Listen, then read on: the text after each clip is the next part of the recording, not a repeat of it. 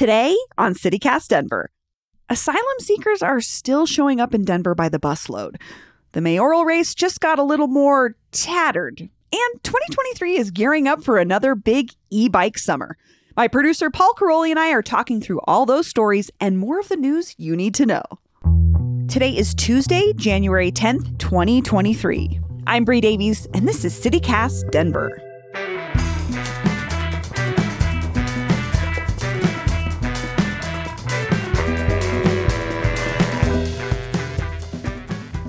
Hi, Paul. Good morning, Bree. I think you have something you want to talk to me about. Yes, I do. I heard a very interesting rumor, maybe conspiracy theory over the weekend that I want to hear your opinion about. Okay. So, you know that like Denver tradition that you're not supposed to take down your Christmas lights till after the stock show? Yeah, I have conflicted feelings about that, but yes. Oh, what are your feelings about it? I mean, I'm a Christmas person, but after New Year's, it's like, it's kind of over, you guys. And like, I want to get my old dead tree out of my house, and I don't want to be, I don't know. It just seems like too long. So I am, as hardcore of a Denverite as I am, I take my Christmas lights down during the New Year's, like, sort of weekend before we come back to work. But dang, okay. Well, you might be into this then, and also I have absolutely no factual basis for this, totally conspiracy theory, but I heard that this whole thing was started by Xcel, by our energy providers, as a way to like drive up business.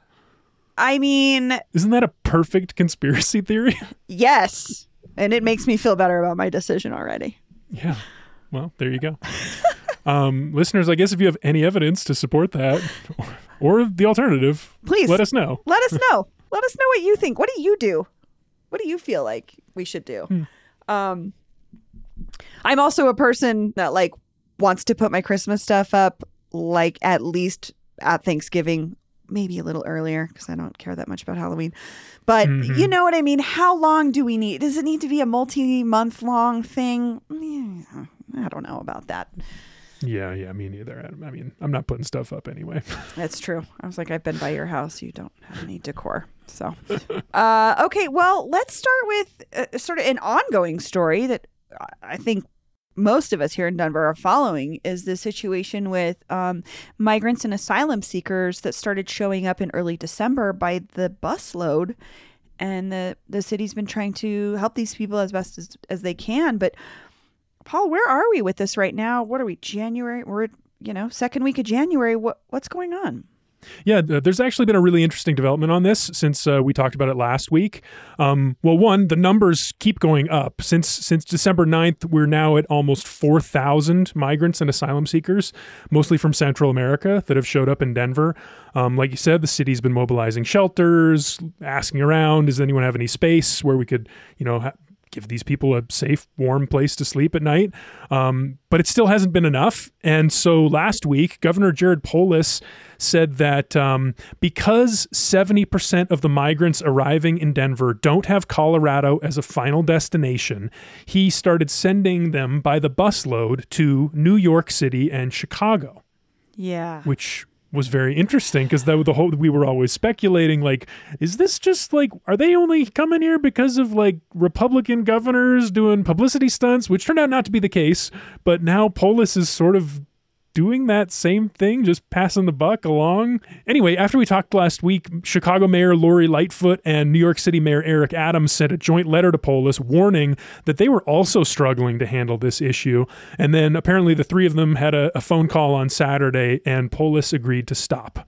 So he is no longer going to be doing this, and they're all now asking for a federal solution that responds to this crisis. Which I think is great. That is what we need. I am a little confused as to why that phone call happened after he started doing it.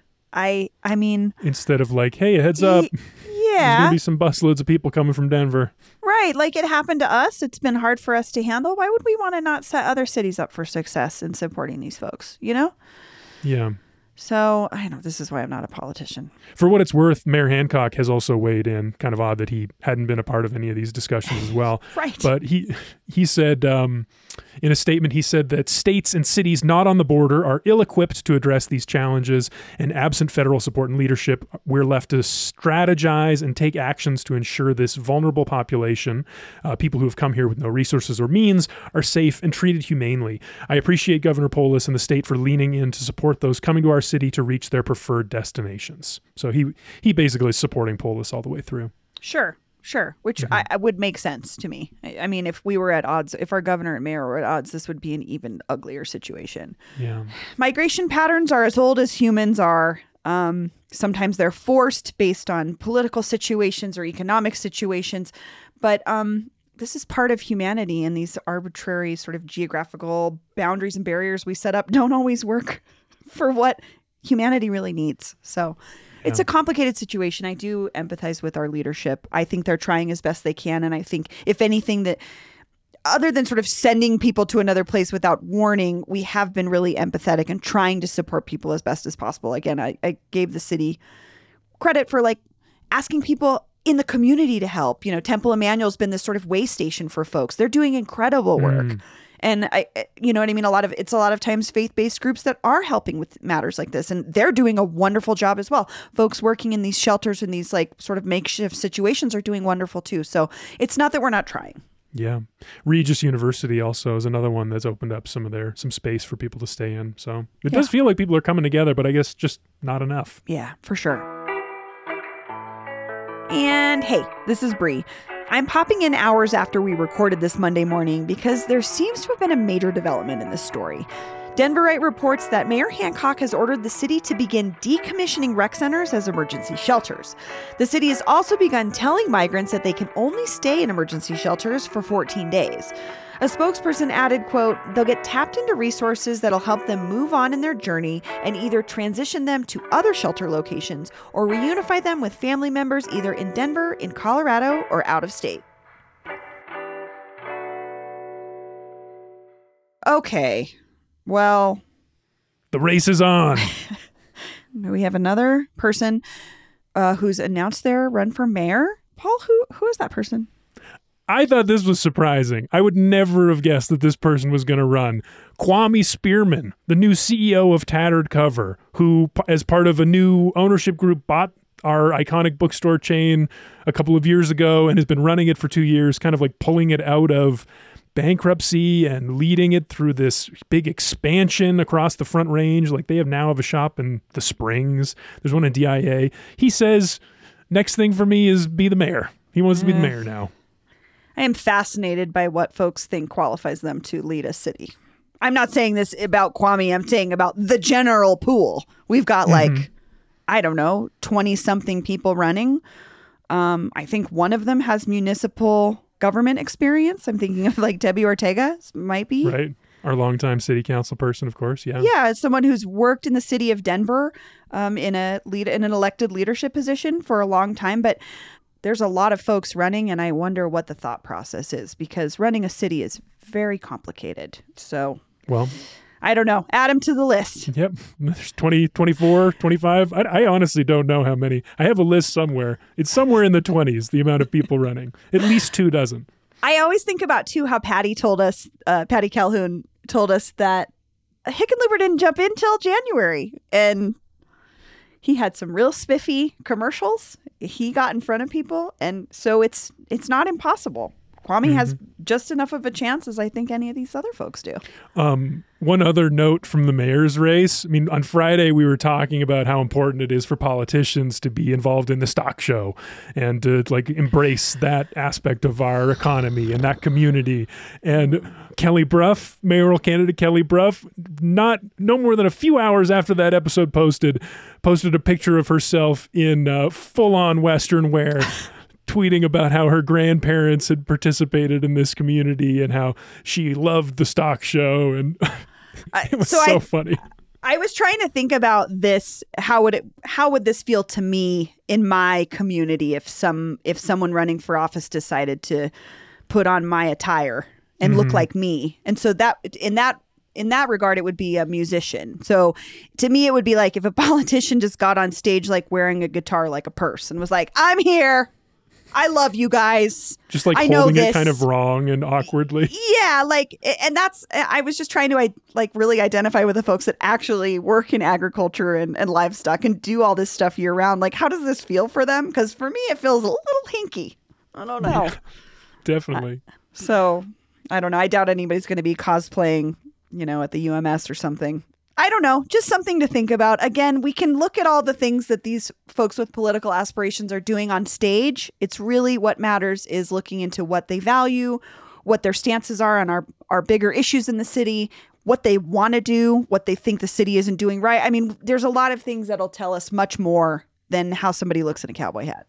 Yeah. And we are going to be talking to these people about all of those things, hopefully soon. We'll get to work on that. But another note from the mayor's race. I want to hear your take on this, Bree. The streets were really snowy and icy last week. It's mostly melted over the weekend, but some of our mayoral candidates were talking about this, about changes they might want to make to our plowing situation. Chris Hansen, for one, he tweeted last week, "Streets don't plow themselves, and the city of Denver rarely plows them either. For days after every snowstorm, huge swaths of the city are left to fend for themselves. No plows, no de-icing, no matter how much snow." Bree, how do you feel about the snow being an issue in this race? Well, welcome to Colorado. Mm-hmm. I think it's a little disingenuous to me to just jump in with that hot take and think that people are going to take you seriously. I mean, as much as I pick on the city all the time, I imagine they have a little bit of a plan. It doesn't mean they're doing it perfectly. I think, if anything, what came out of this conversation for me that was most important was our friend Jonathan Stalls, who's been on the show before. He does pedestrian advocacy. That, to me, is the worst part. It isn't just that our roads are icy, it's that where does the snow go? Usually ends up on the sidewalk, turns into an iceberg. I've talked about this before. I have seen people walking and using their wheelchairs down Alameda because whole blocks have not been shoveled by the property owners. Starbucks, I'm looking at you. You are a corporation. I think you could hire someone to shovel your walk. So I think it's worth a nuanced conversation. The Twitter hot takes, the folks with Twitter brain that were talking about this were just unbelievably off base.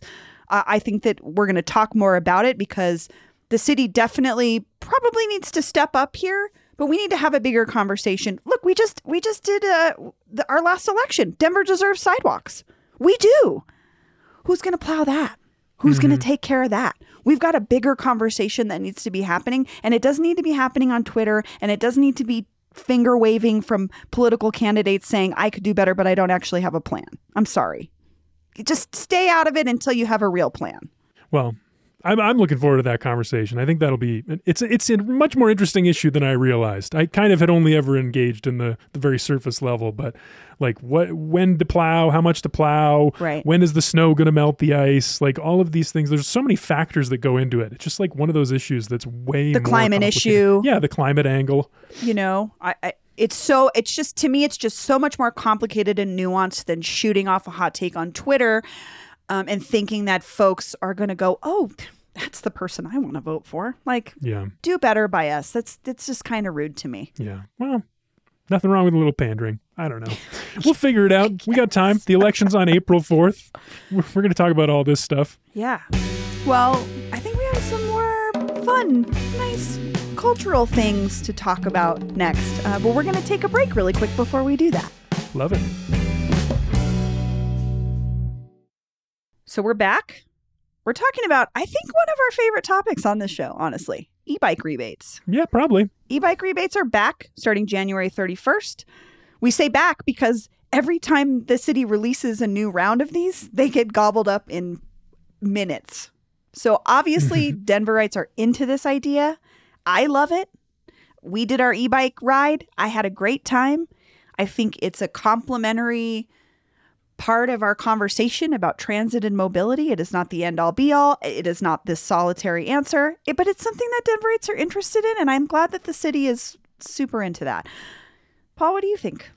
Well, I mean, I agree. I love talking about this. It's just a fun success story. And I think what people need to know is how to do it, how to participate. And that's January 31st is when they open up again, 11 a.m. There's going to be 860 rebate vouchers available.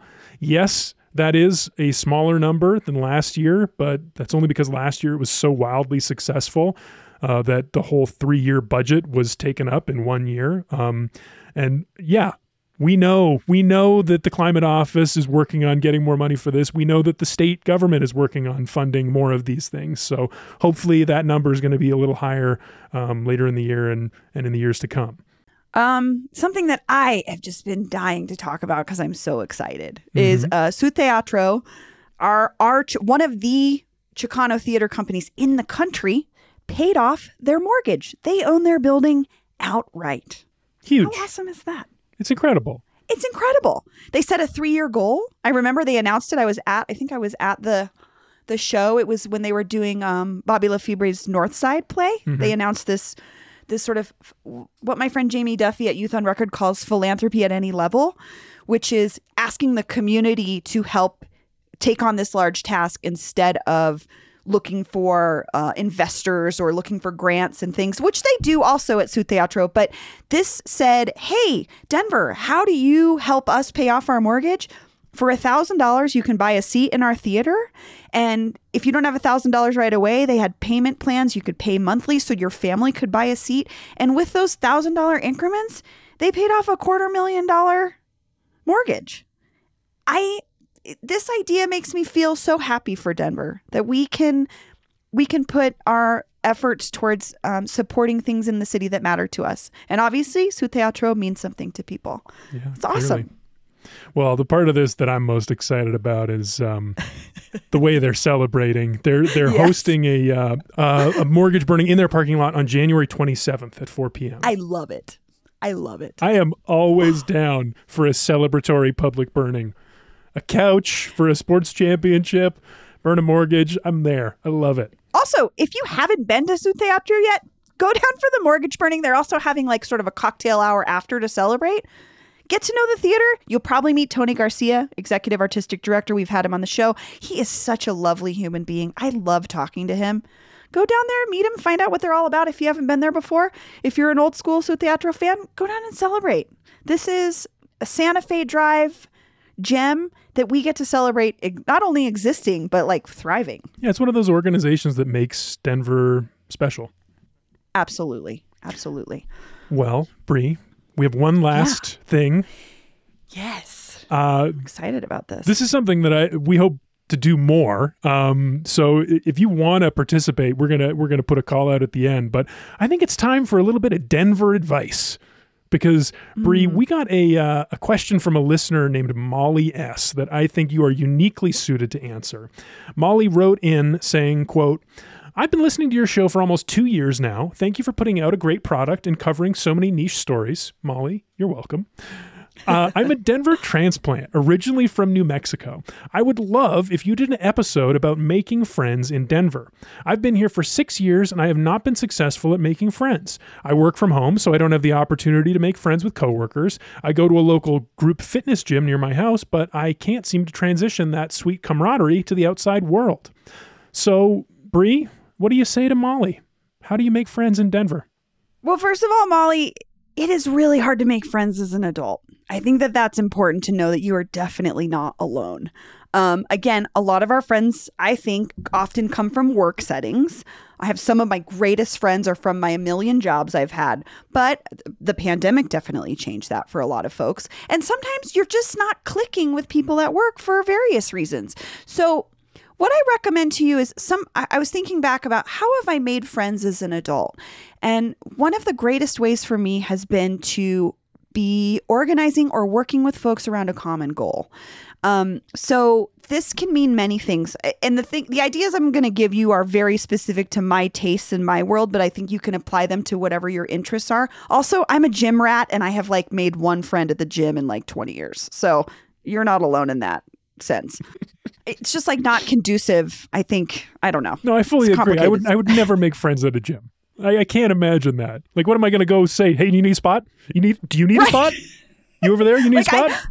I made friends in my boxing class at 20th Street Gym because like you have to work together with people, and I like really clicked with someone. Also, my boxing coach was Mo, is like the coolest dude in the world. But like it was very rare. I agree with you, Paul. When I'm like lifting or I'm on the treadmill, I'm not going to talk to you. So Molly, you're not wrong in that not working. But when I say organizing around a common goal, I mean finding volunteer opportunities that are in your vein of interest. So my friend Kaylin Heffernan ran for mayor a couple of years ago, and I was on her quote unquote staff. We were all volunteer, and I got to connect with folks who cared about something in the city that I cared about, and we got to work together towards this common goal.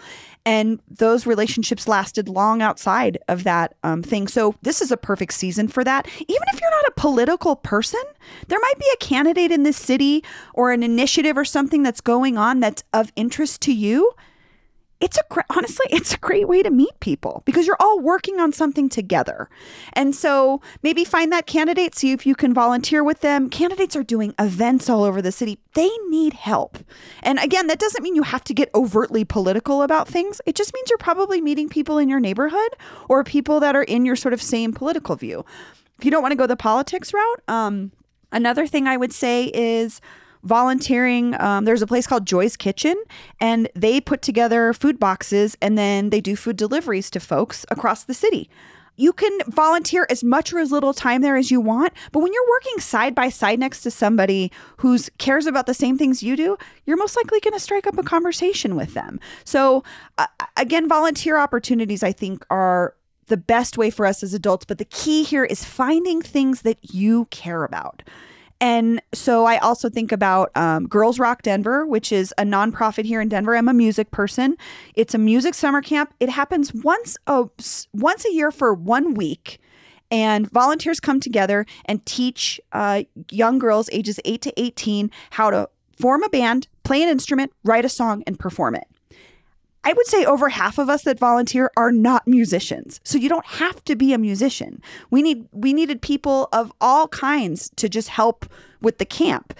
Also, Girls Rock Denver does events throughout the year for their volunteers. So there's meetups at breweries. There's meetups in parks. There's all kinds of things that keep people connected to that community. Lighthouse Writers Workshops. If you're a writer person, that's a great way to meet people. Youth on Record sometimes has volunteer opportunities. I'm trying to think what else. Any festival, they always need volunteers, street team people. So try to think of it as like going out and finding the things that you care about and knowing that if you consistently show up somewhere, and especially if you're working on something like a common goal, you're going to meet people who are like you. Also, this is like a great story I was thinking about. My friend Erin Stereo is a DJ, and the way that she started was she Googled how to DJ in Denver, and KGNU, the community radio station, came up. And she volunteered there and interned there. And now she's a professional DJ. She had a radio show and she has an entire community because she Googled the thing that she liked and found it in Denver. So wow, that's my approach. That's a great story. That's some phenomenal advice. I love that. Thank you. Molly, I hope you find these people because I know how lonely it can feel. I moved to New York for a year and I met like 3 people at the shoe store I worked at. Most of the other people I hung out with, Denver transplants in New York. So I get it. It's hard. It's really hard. So just try to think about things that you like to do and find other people that like to do those same things. Well, one thing Molly likes, and I have to give her a little space here for this. I think she had just listened to our episode on best brunches, but Molly added in her email that her go-to brunch place is Ritual Social House. The food is so-so, she says, but the bottomless mimosas are choice. And they have touch tunes, so I can get my DJ on at 10 a.m. See? Pretty good rec, Molly.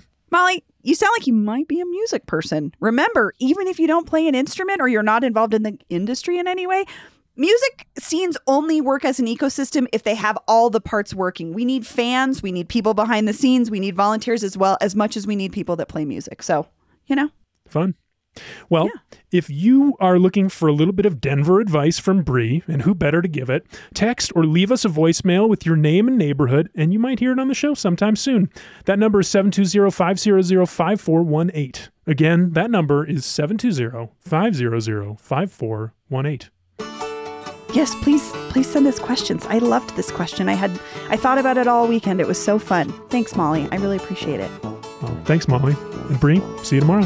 Thanks, Thanks, Paul. Bye.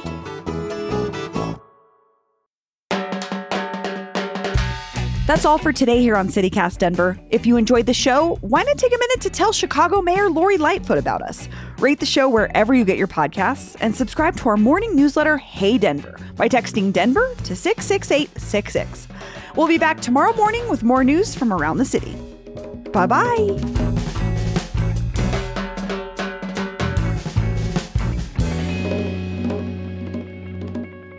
Today is Tuesday, January 10th, 2022. 2022. Nope. I was going to give you a couple of takes of like just 2023 separate, and then I screwed it up. Am I dead yet? I was born in the 80s. 2023.